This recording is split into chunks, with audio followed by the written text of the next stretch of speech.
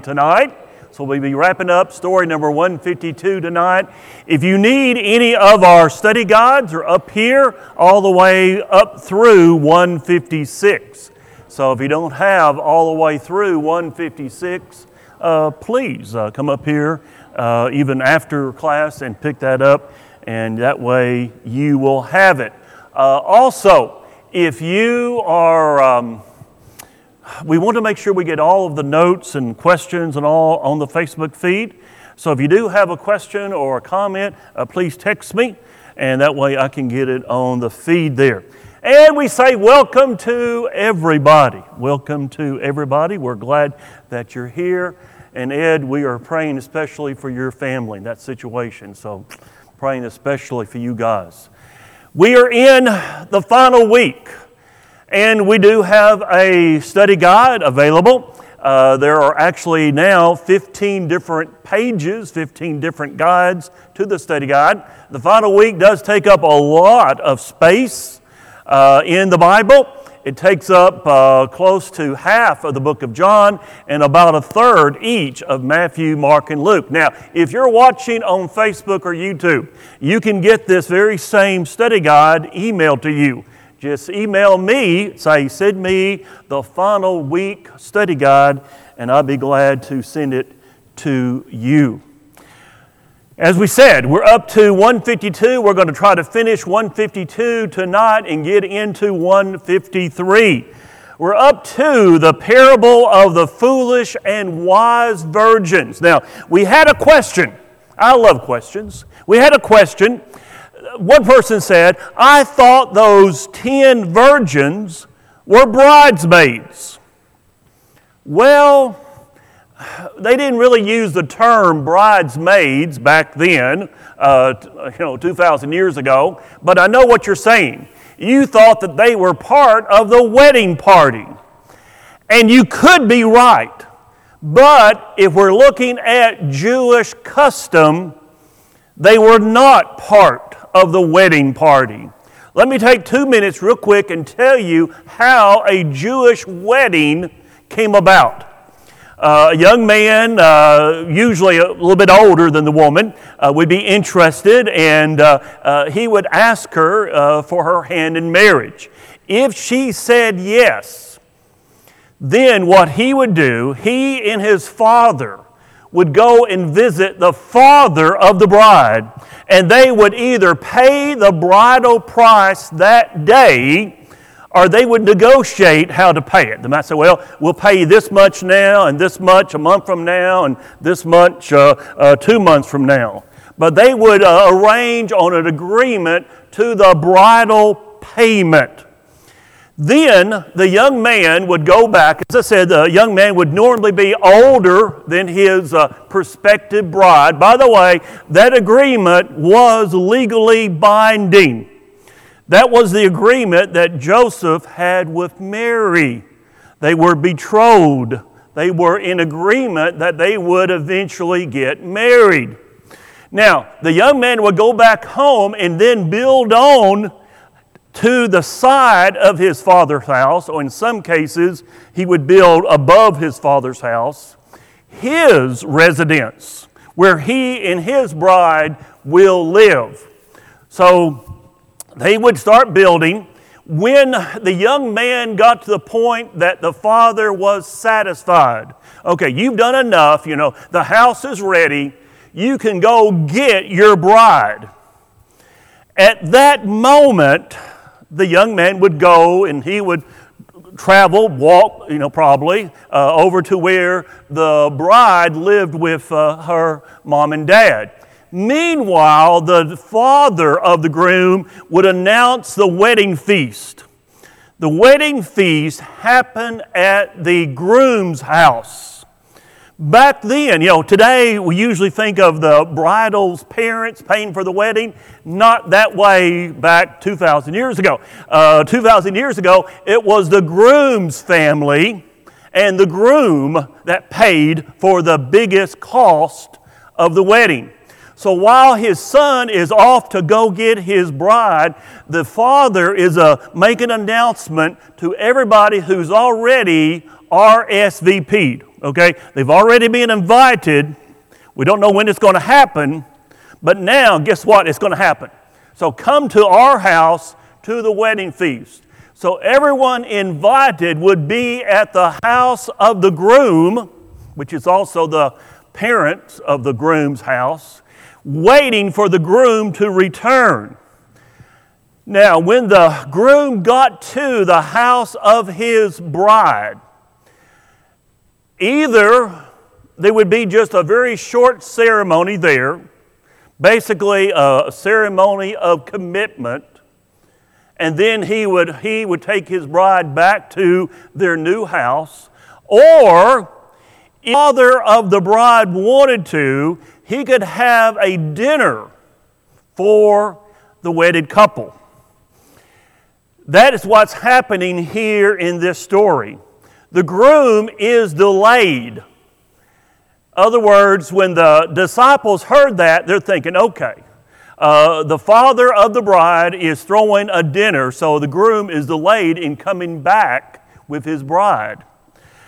If the dinner party went late, the couple could either stay at her house that night, and often they did, and then go to the groom's house the next morning, or they could go late back to the groom's house. It would be up to them.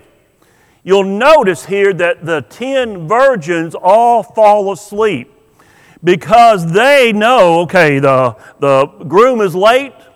He's probably having dinner with his what is going to be his in-laws. And so he probably won't come back until tomorrow morning. Then the call comes out. Hey, the groom's coming. It's midnight. That's very late. It's midnight, but the groom is finally coming. He decided not to stay. He wants to get over to his house. So he's coming to his house. 5 were prepared, and 5 were not prepared. In fact, if you were to come up here and look at my Bible, you would see the words, be prepared, be ready, be serving. That was a sermon I did a long time ago. Be prepared, be ready, and be serving. 5 were ready. 5 were prepared. 5 were ready to serve. Now, under their custom, if you did something to help the wedding party, you likely would be invited to the feast. And remember, the feast is not a one-day deal. The wedding feast is a long deal. 7 days, sometimes 2 weeks long. The wedding feast was the biggest event in any person's life. That was their what we could say Christmas, birthday, everything combined. That was their big day. And you wanted to be invited. Families couldn't invite everybody in the village. They had to be selective who they invited. So they would invite maybe invite John, and I invite maybe Lynn, and I invite Pam, and I invite Tim. But I can't invite all of you. Can't afford it. But when I'm coming back as the groom, and you do something nice to help me, I might say, Wendell, you help me. Come on in. Come on in, Wendell. You were not originally invited, but now I'm inviting you now to come on in. That is really what's happening here. Notice what happens here. Verse 10. And while they went they went out to buy. Now you're going to say, well, what kind of store would be open at midnight? Business owners lived in their business. Their business was also their house. And folks, if someone came down, maybe you're living upstairs and your business is downstairs and someone is knocking downstairs, you want to make the sale. You want to sell your goods. So while the 5 foolish ladies were off buying extra oil, the bridegroom comes, and those who were ready went in with him to the wedding. and the door was shut. Afterward, the other virgins came also, saying, Lord, Lord, open to us. But he answered and said, Assuredly I say to you, I do not know you. Turn your Bibles to Matthew 7:23. As you're turning there, let me go ahead and read verse 13. Watch therefore, for you do not know neither the day nor the hour in which the Son of Man is coming. Remember, we've had Jesus saying, okay, here's warnings about AD 70, here's reminders about my second coming, here's warnings about AD 70, here's a warning, a reminder about my second coming. He wants people to be aware. You got to get ready. I will return. There will be a second coming. Now, Matthew 7:21. If this reminds you of the parable of the virgins.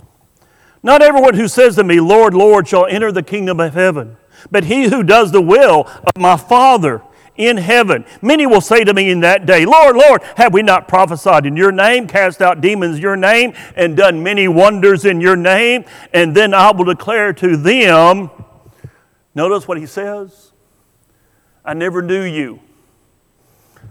The young ladies are knocking at the door. Depart, I never knew you. You who practice lawlessness.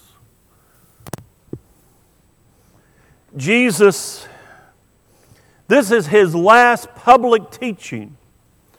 You know, he had spent about 3 years teaching in the public. And this is it. You know, we're almost to the end. No more public teaching. And Jesus says, I want you to be ready. Don't miss out. You know, those 5 foolish young ladies missed out. Don't you miss out. The parable number 4 in this list that he tells is the parable that reminds us, like servants entrusted with wealth. Verse 14.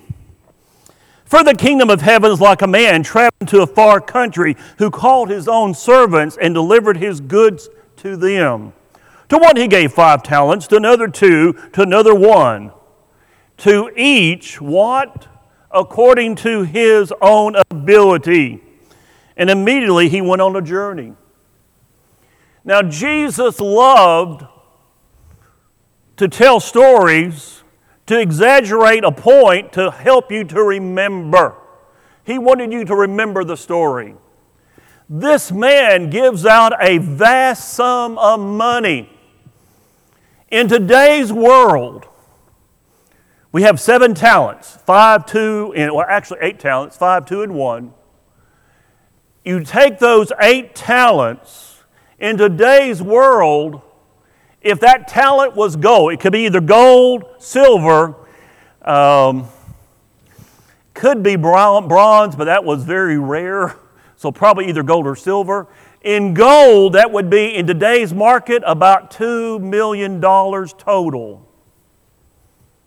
We're talking at extreme. Remember when Jesus told the story about the beam in the eye?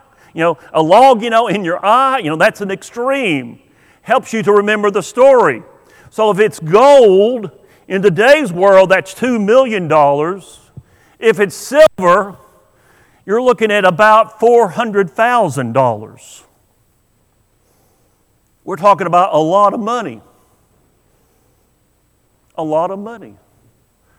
And he entrusts these people, these 3 servants, but it's according to what? To their own ability. God does not expect you to do more than you can do.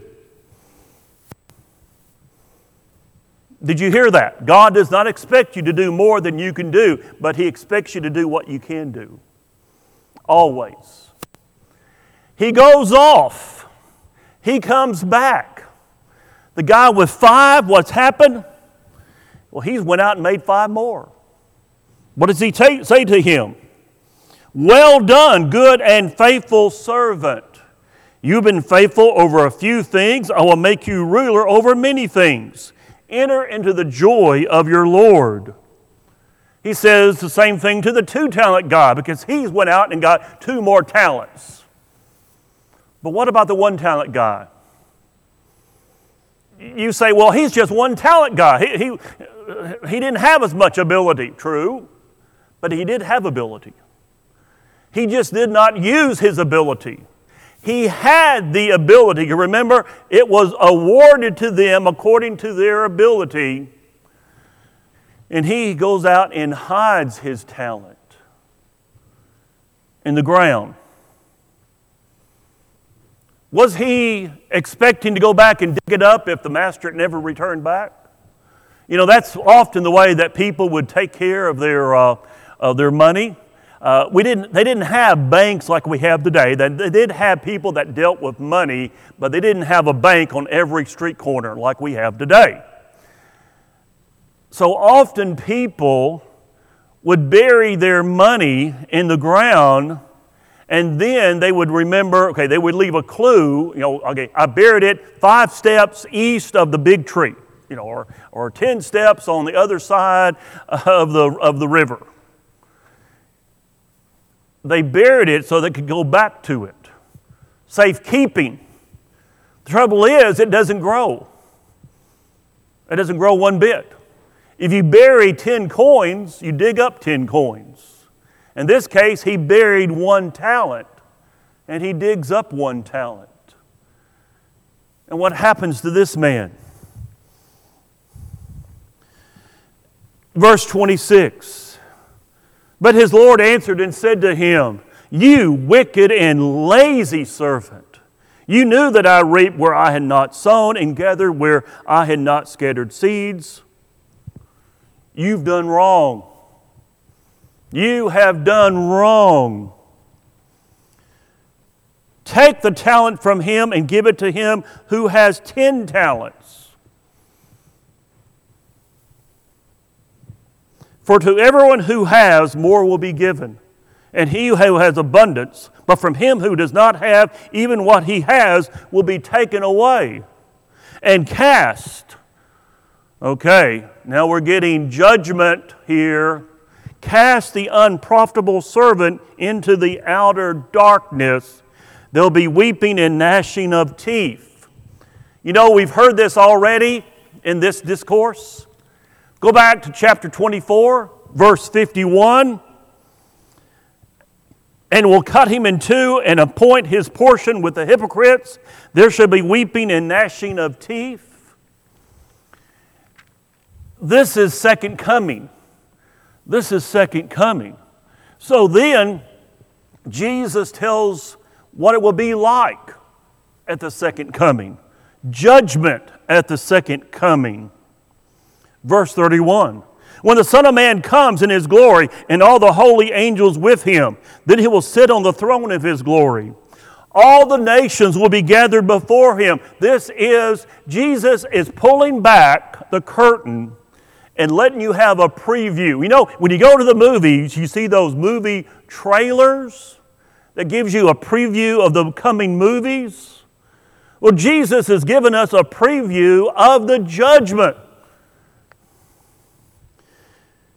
All nations will be gathered before Him, and He will separate them one from another as the shepherd divides his sheep from the goats.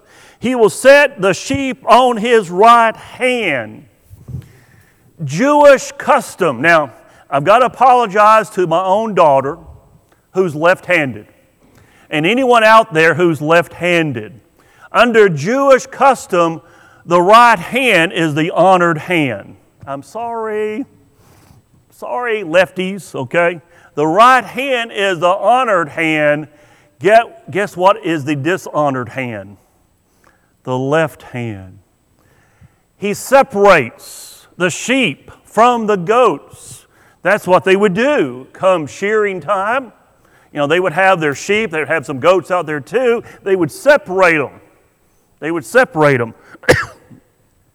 The king will say to those in his right hand, "Come, you blessed of my Father, inherit the kingdom prepared for you from the foundation of the world." Heaven is not a last-minute, last-second plan. God did not say, "Well, I tell you what, This Old Testament thing hasn't worked out very well. I'm going to create heaven and invite people up here. Heaven is part of God's plan from the beginning. From the beginning. Heaven. Having His children with Him in heaven. Inherit the kingdom prepared for you from the foundation of the world. For I was hungry, you gave me food. I was thirsty, you gave me drink. I was a stranger, you took me in. I was naked, you clothed me. I was sick, and you visited me. I was in prison, and you came to me. 6 different actions that those on the right hand had taken. But Jim, they say, fantastic, Lord, but we don't remember seeing you. We don't remember seeing you. When did we do that for you? When did we do all that for you? Notice what he says to them. Verse 40, and the king will answer and say to them, assuredly I say to you, inasmuch as you did it to one of the least of these my brethren, you did it to me. Ladies, when you're making those little bears for the children in the hospitals, you're doing it for Jesus. You're doing it to Jesus. When you do something nice, you take food to a bereaved family, you call someone up and check on them. When you pray for someone, you're doing it for Jesus.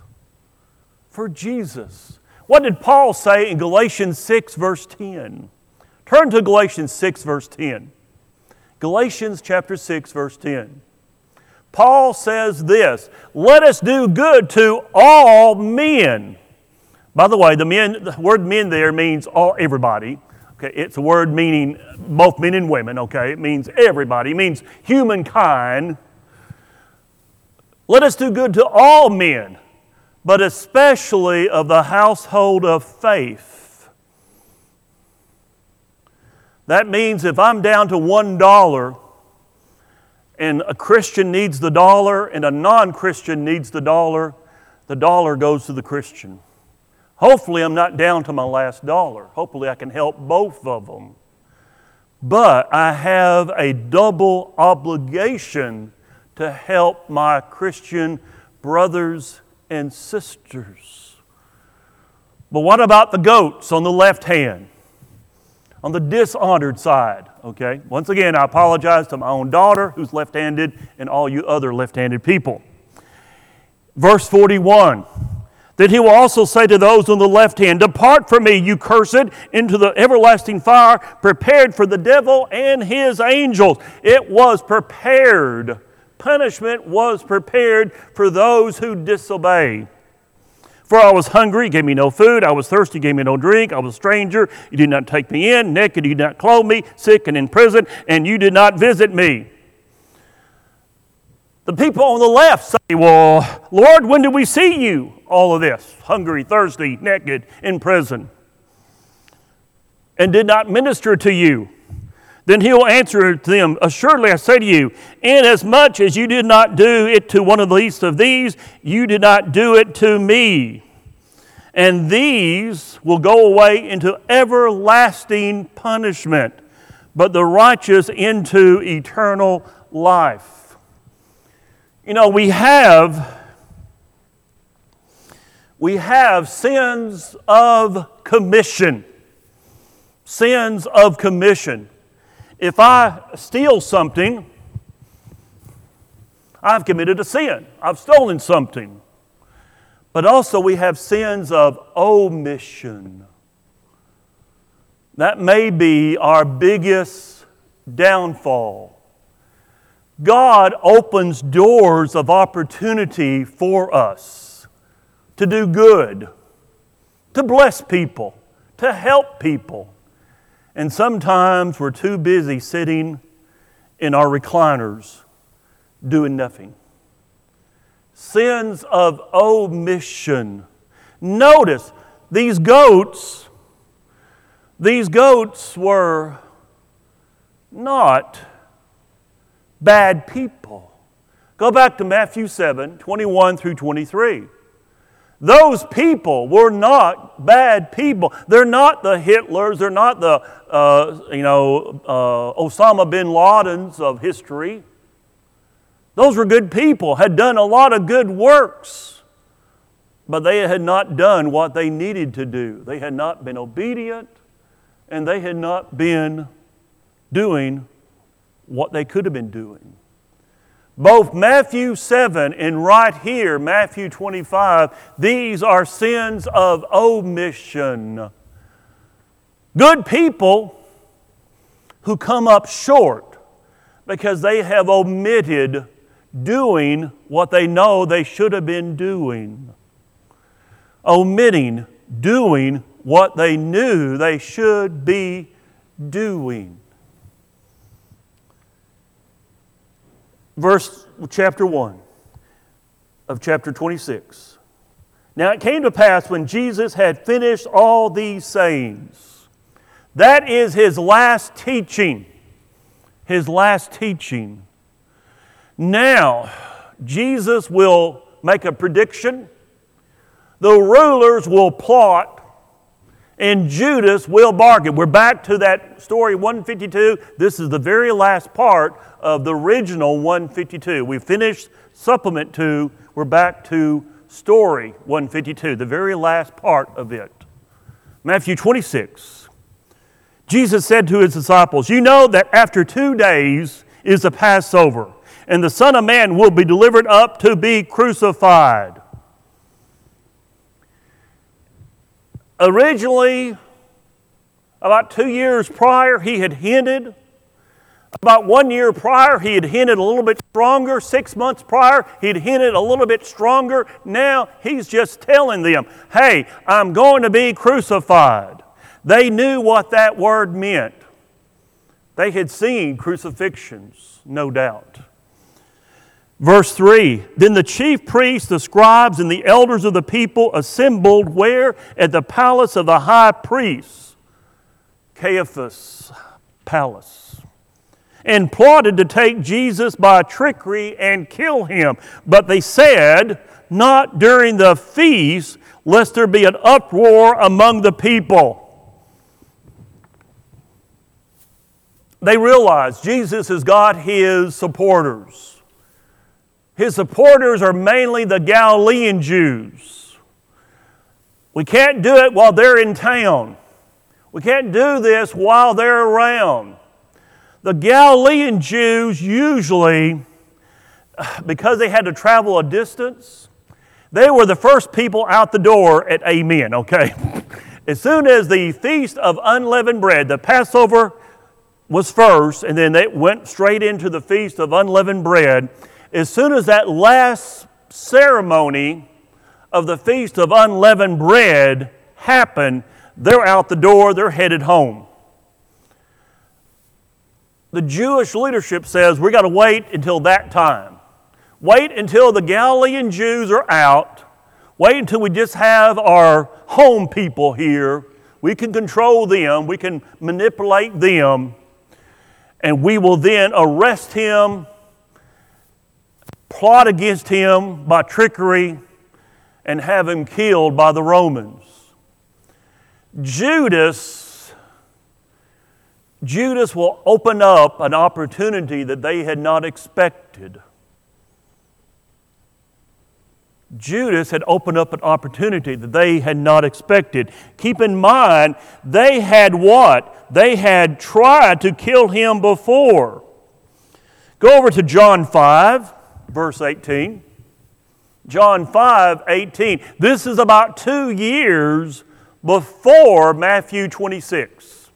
This is roughly 2 years before Matthew chapter 26. Verse 18 of John 5. Therefore the Jews sought all the more to kill Him. This is the Jerusalem leadership. Because He not only broke the Sabbath, in their mind, He actually had not broken the Sabbath.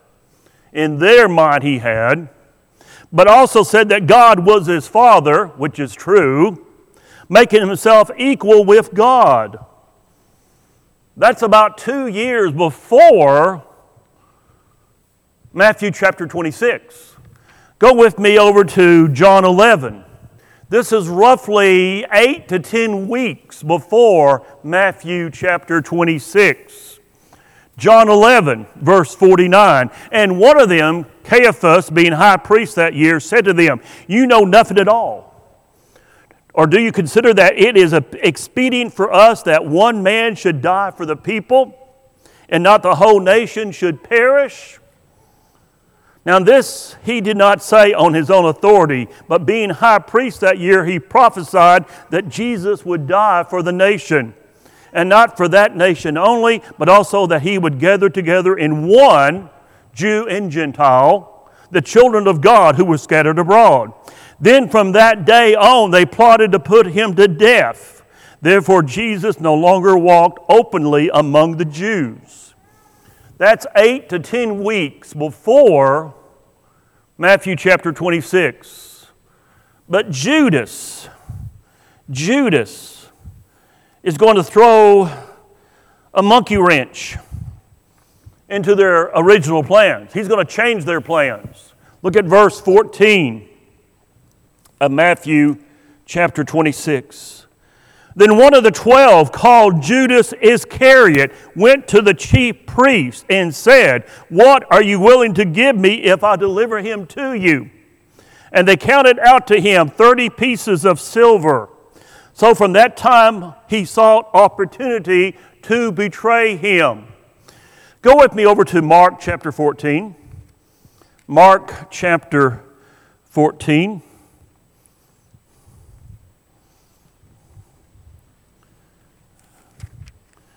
Mark 14, verse 20. We're jumping ahead a little bit, but I wanted to read this with you. Jesus at the Passover meal, where he instituted the Lord's Supper, he said, "It is one of the 12 who dips with me in the dish. The Son of Man indeed goes just as it is written of him. But woe to that man by whom the Son of Man is betrayed. It had been good for that man if he had never been born." How many babies do you know named Judas?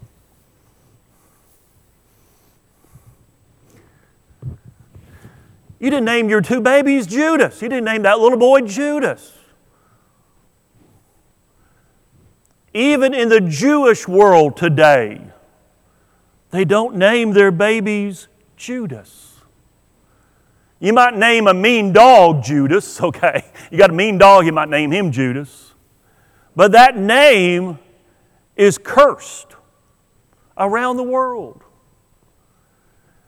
What happened with Judas? What happened with Judas? It says that Satan entered his heart. It says that Satan entered his heart.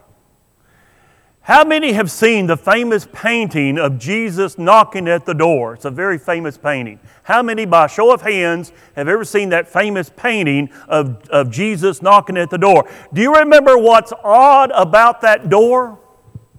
What is it missing? What's that door, when the artist painted that picture, what is that door missing? I'll give you a hint. It starts with an H and it ends with an handle. Handle, okay. There's no doorknob. Go and look at that picture. Google it tonight and look at that picture. There's no doorknob on the outside. Have you ever seen a door without a doorknob on the outside? What's that saying? It says that we have to decide if we're going to open up the door to our heart to the Lord. Likewise, we have to decide when Satan comes knocking if we're going to open up the door to our heart to him. Satan has no power of himself. Remember for the sermon on Revelation last Sunday? And we said that, you remember, death, 4 horsemen, remember, 4 horsemen? One was death. Death comes because of what? conflict. Who causes the conflict? It's that horse number 2. What does horse number 2? Red, symbolizing who? Satan. And it says that that horseman has been given power. Satan has no power of himself. We give it to him. You and I, we give him the power. We open the door. We open the door to our hearts. There's no doorknob on the outside. He can't force his way in. He can't force his way in, and the Lord will not force his way in. The Lord could, because He's the Lord, but He will not.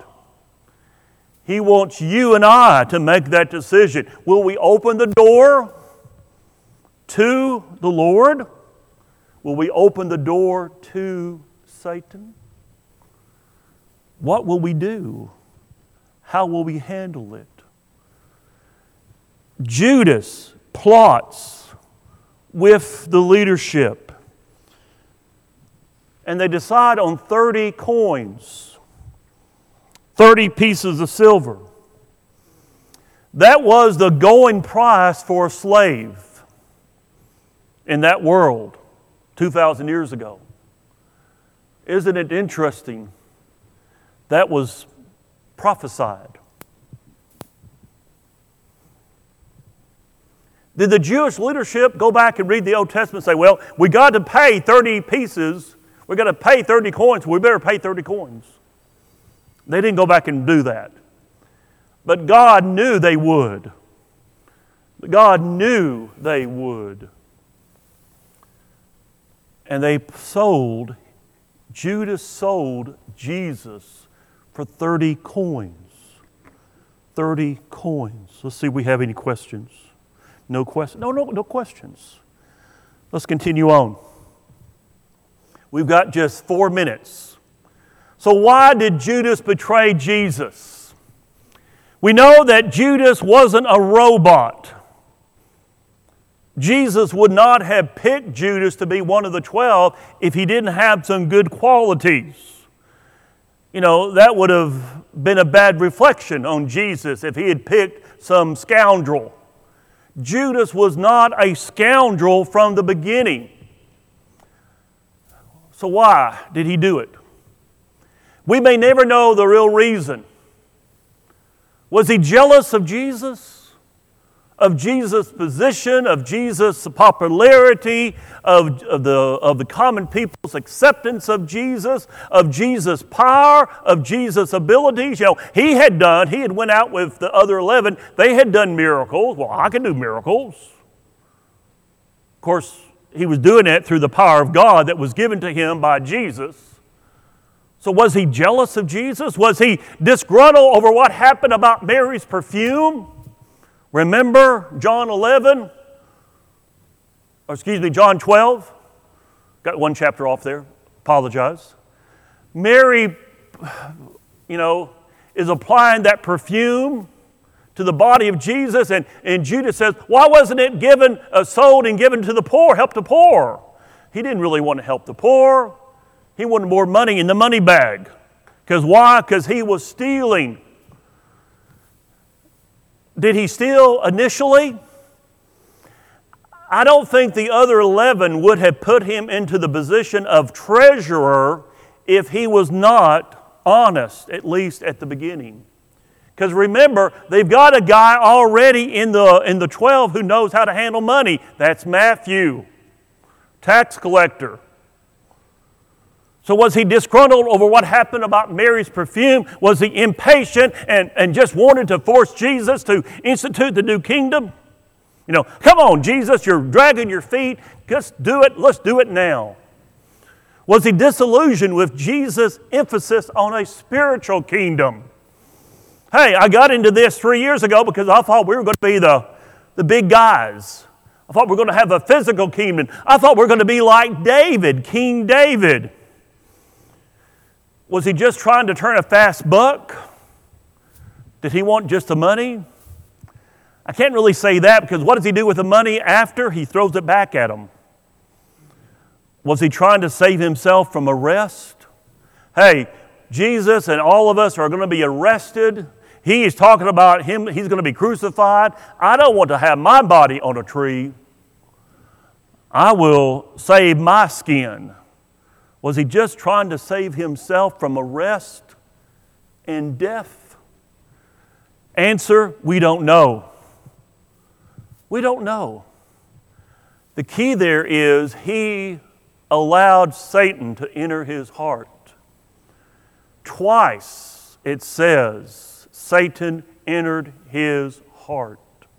Twice it says Satan entered his heart. No way would Satan enter his heart unless Judas opened the door and let him in. And he did. In the same way for all of us today, if we open the door, if we give him just an inch, he'll take a mile. Okay. He'll take it all. Okay, coming up Sunday, Lord willing, we will get into story number 153. It's up here. Story number 153, we've got a lot to cover. We're going to be looking at the Passover. We're going to be looking at disciples having a fuss about who's the greatest. We're going to be looking at the seating arrangement. This is a famous painting. The guy got it wrong. So wrong. That's not the way they did it back then. That's a European arrangement. Jesus was not a European. He was a Jew. Okay? It'll be more like that kind of arrangement. Very low table. Notice the cushions around. The U-shaped table. That's the kind of table that the Last Supper / Passover feast was going to be held at. We'll look at that. Also, we'll look at what constitutes the Passover meal. We'll look at Jesus washing the feet of his disciples. We'll look about how they found the place of the upper room. And then we will look at what goes on in that upper room. So that's all coming up, Lord willing, on Sunday morning. If you don't have those lessons, come up here and grab them. We're out of time. The light is shining, so I've got to shut